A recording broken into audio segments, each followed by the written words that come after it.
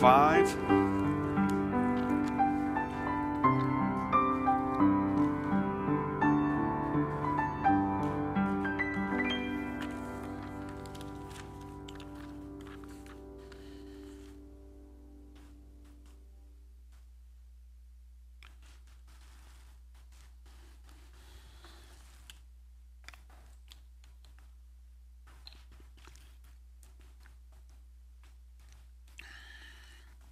Start with our summary statement. Psalm 125 prays for peace for Israel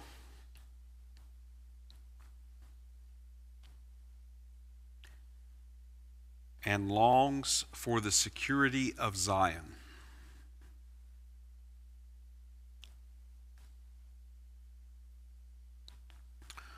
Go over that again. Psalm 125 prays for peace for Israel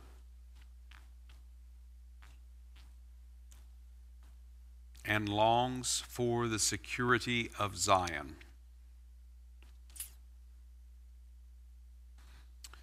Simple outline for the psalm, two parts. Verses 1 to 3, the restoration of Zion.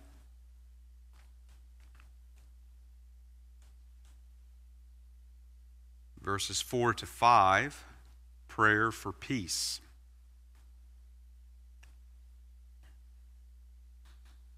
We'll go over that again. So verses 1 to 3, the restoration of Zion.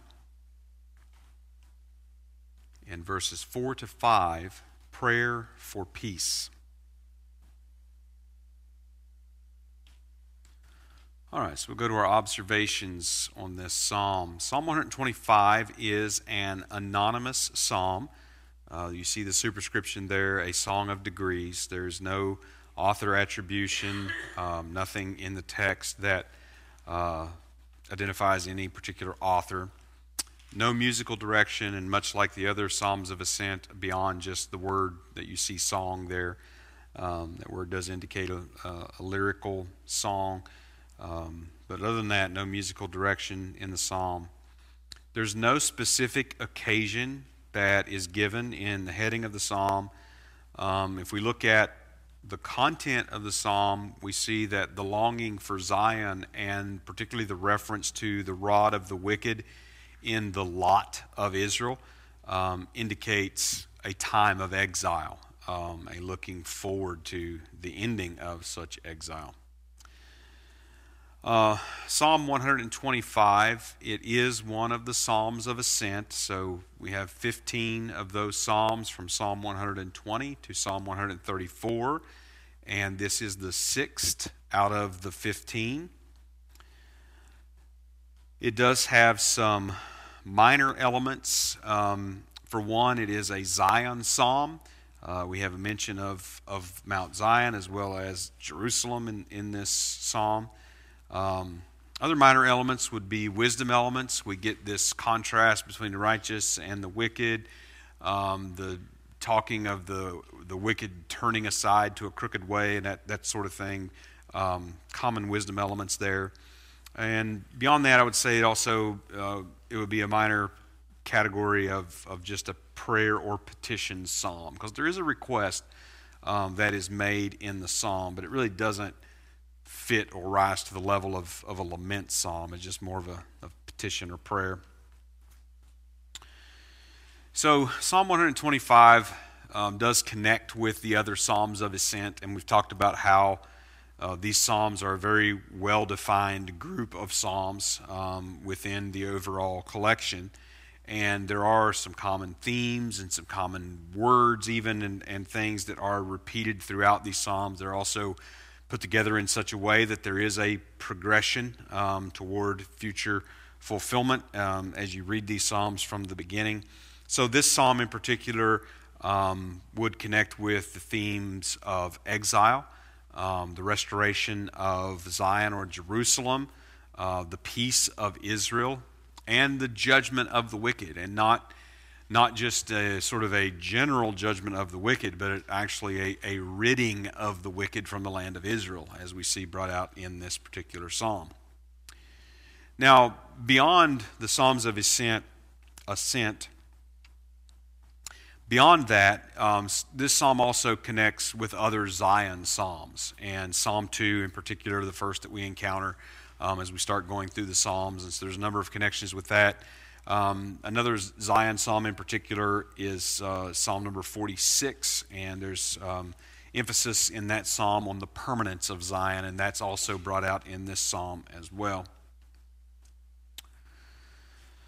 Now, the poetic features of Psalm 125, the psalm does have a controlling imagery that it uses. So there's a simile here of the mountains around Jerusalem being like God encircling his people of Israel, essentially so that they will last forever. And so the idea of the mountains that encircled Jerusalem, that made Jerusalem quite an unassailable city, a very difficult city to assail in many ways.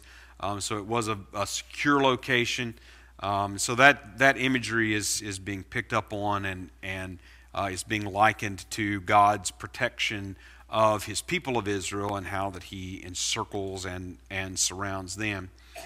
We also have some different terms that are used that are meaningful. They're tapping into other areas of Scripture, just like wisdom terms, where we see things like workers of iniquity, turning aside to their crooked ways, things like that. We get also a number of covenant-related terms in this particular psalm.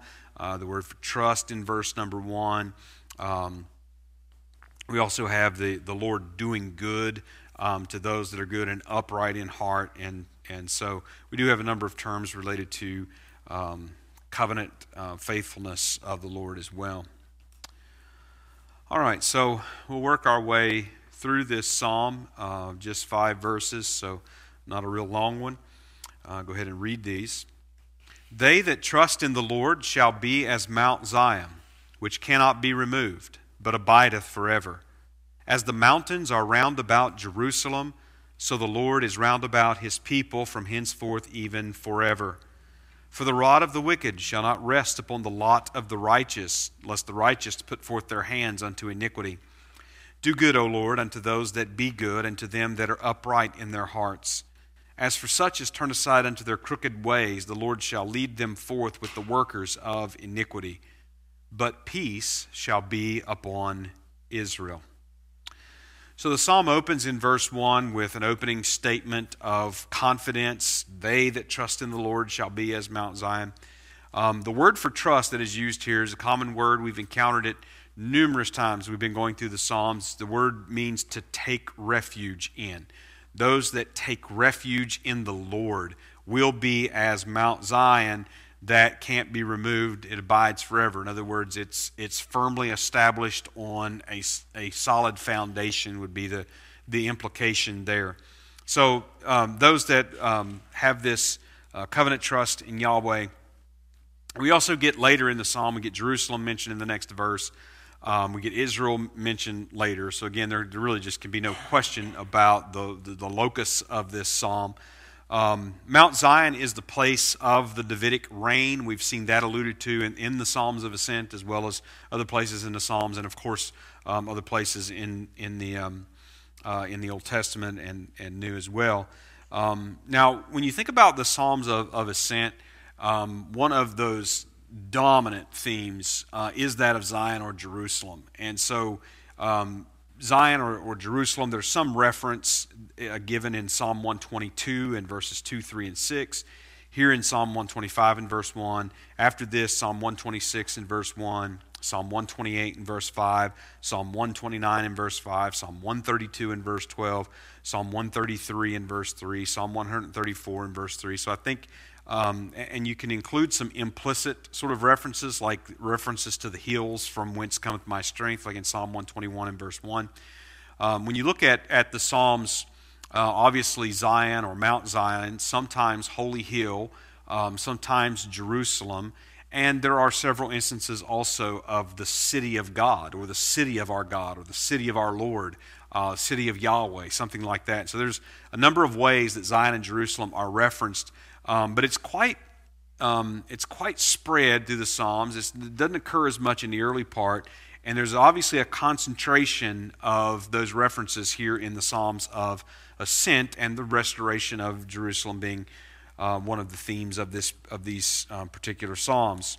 So it says that it cannot be moved or removed. In other words, it can't be shaken from its place. The idea is of the permanence, of the stability of Mount Zion.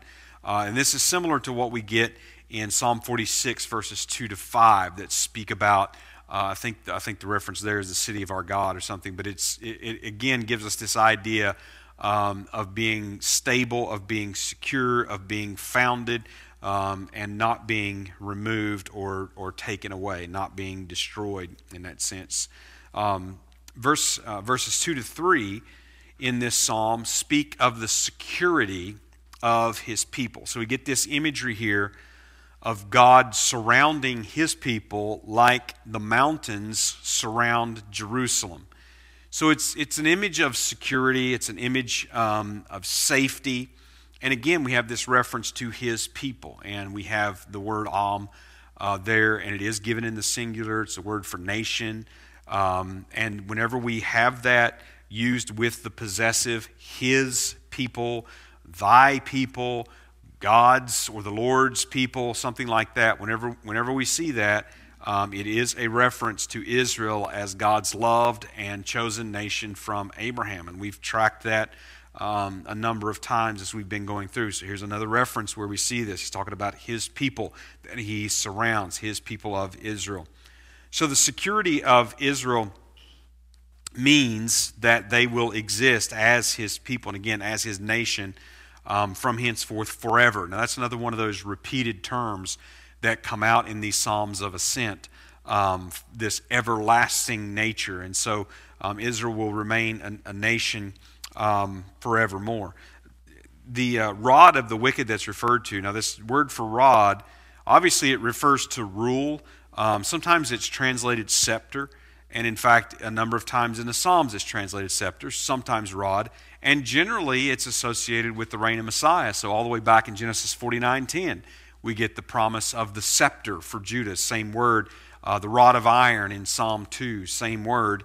Psalm 45 and verse 6, same word, scepter that is used there to speak of the Messianic king. But here it's used of the wicked. It's the rod of the wicked, the scepter of the wicked. So it's referring to the rule of unbelievers, and particularly the rule of unbelievers over Israel and over Jerusalem. So in the restoration and the establishment of Zion, the wicked will not rule over the righteous of Israel. And he uses this word lot, and the word lot refers to, it's like an allotment. It refers to the divisions of the inheritance of the land promised to Abraham among the tribes of Israel. Now, it's not that common in the Psalms. Psalm 16:5 is another place where it is used. The Psalms typically use the word that's translated heritage or inheritance, which has the idea of an inherited possession. But this particular word does describe the division of the land as the possession of the different tribes. And so this word is used very frequently in that regard in the book of Numbers. So Numbers 26:35 is just one place.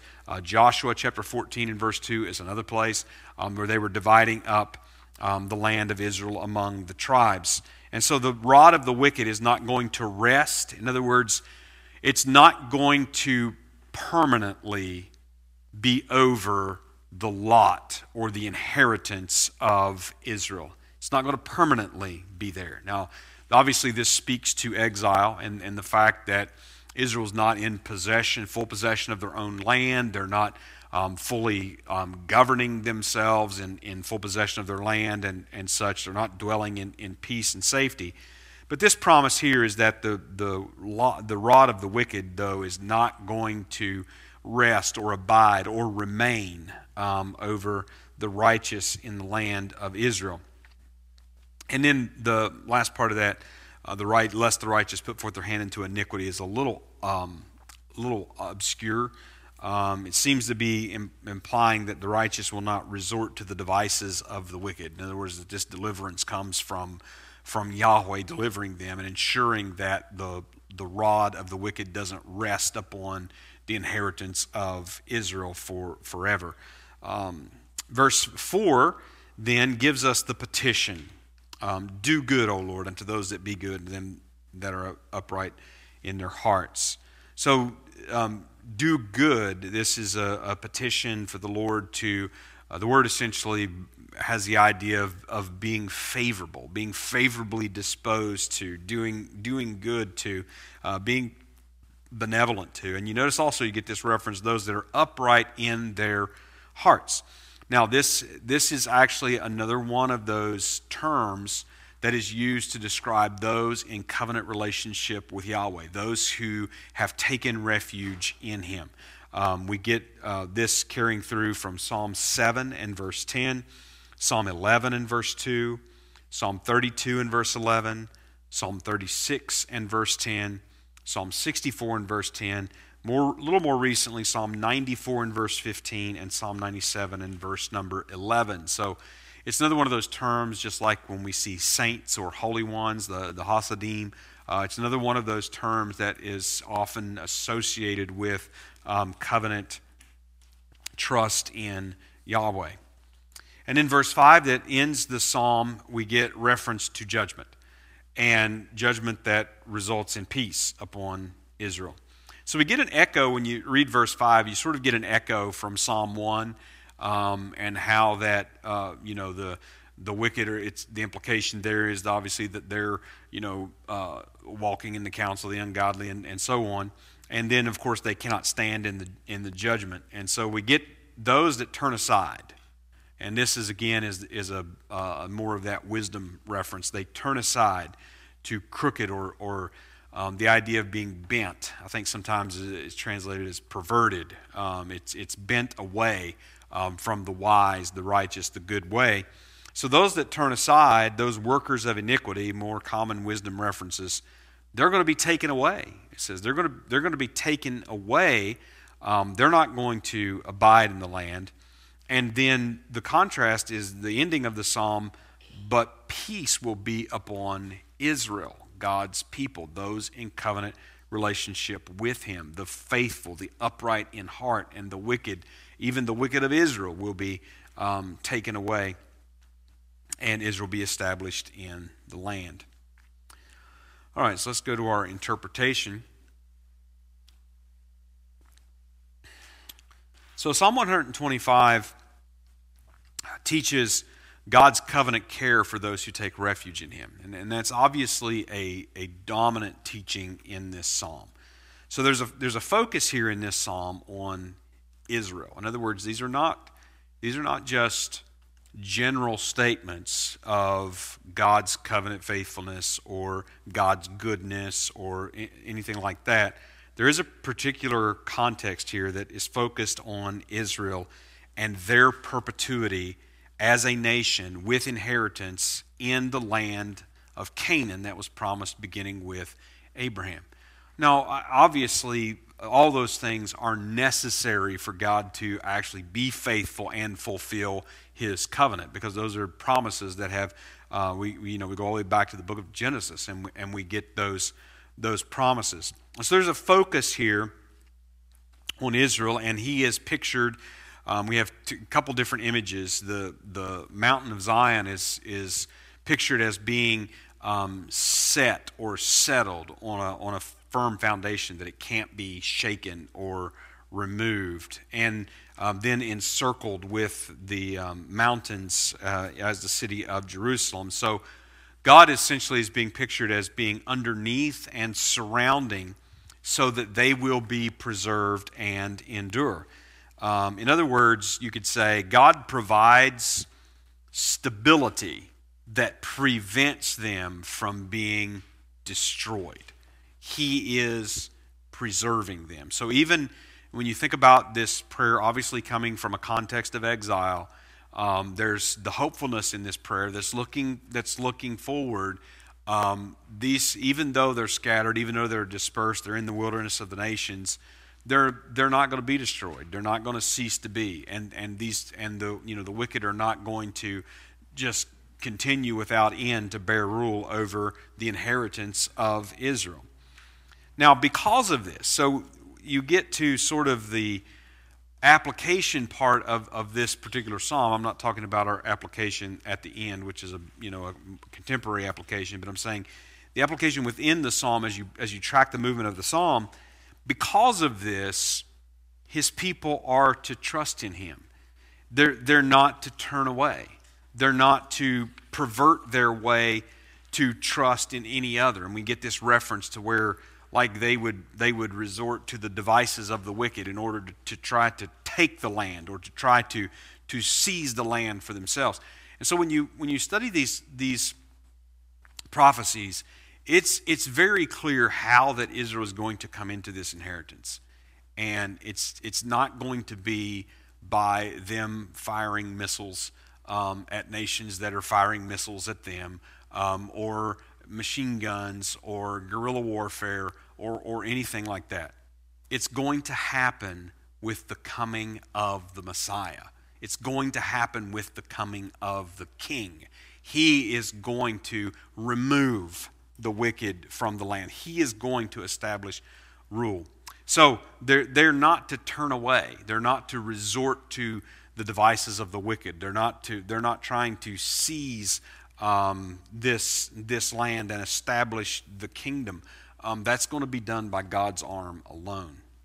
Now, the messianic hope of this psalm is obviously seen through the restoration of Zion. Now, the restoration of Zion, or Jerusalem, it means possession and peace for Israel.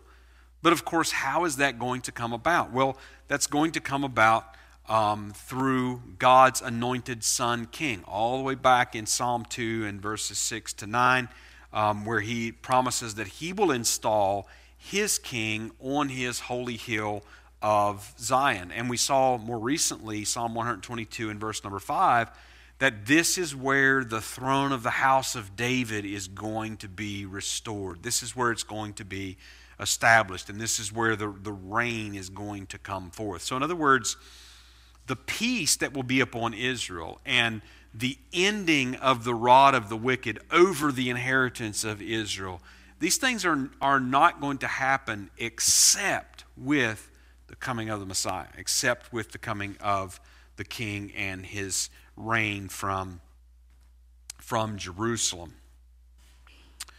All right, so let's go to our application.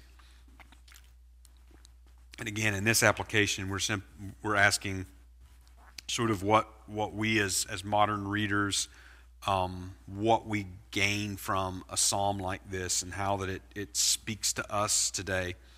So I stuck with one main application here. Understanding Psalm 125 helps us understand our hope in God. So as you read this psalm is obviously about God's covenant faithfulness to Israel to restore Jerusalem, give them their promised inheritance, and set his king on Zion over them. All right, and that's obviously what the psalm is about. So it's not just some sort of general statement about God's care for generally what we might call his people. This psalm is obviously about God's covenant faithfulness to Israel. However, what we also know is that all those who take refuge in him will receive good from him and will participate in his coming kingdom. That doesn't make us Israel. It doesn't equate us with Israel in that sense. It doesn't nullify or just sort of wash out the promises to Israel into some sort of general, vague sort of fulfillment. No, we understand that God's covenant faithfulness, and I keep coming back to this. I don't know how many times I've mentioned it as we've been going through the Psalms, but when Paul is writing for instance, in like Romans 9 to 11, he's coming out of those chapters 5 to 8, where he is talking about the assurance of future glorification, the assurance of that justification by faith that we have. And when he gets to Romans chapter 9 to 11, he's making the argument that God keeps his promises to his people of Israel. And that is a really good thing for those that trust in him who are not of Israel.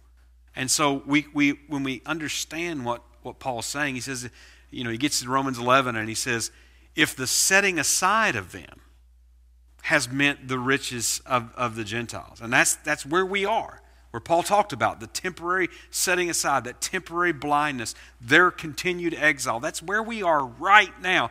And Paul said, if their setting aside has meant such riches to the Gentiles, then what will their gathering in be? What will their returning be? In other words, it leads to much greater things than we can even imagine or comprehend.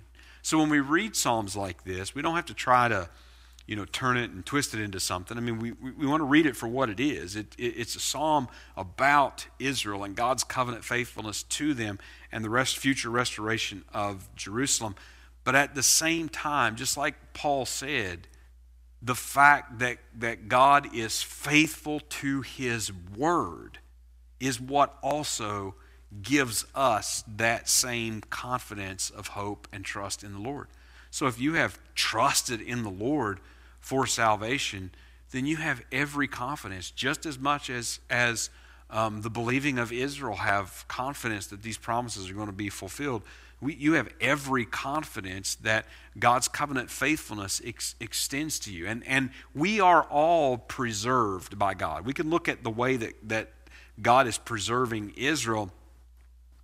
We can look at that and we can understand that we are all preserved by him. I mean, you think of the way that Jesus put it in John 10 about how that we're in the Father's hand, and other sheep that are not of the fold of Israel, but other sheep that belong to Christ are in the Father's hand, and no man can pluck them out.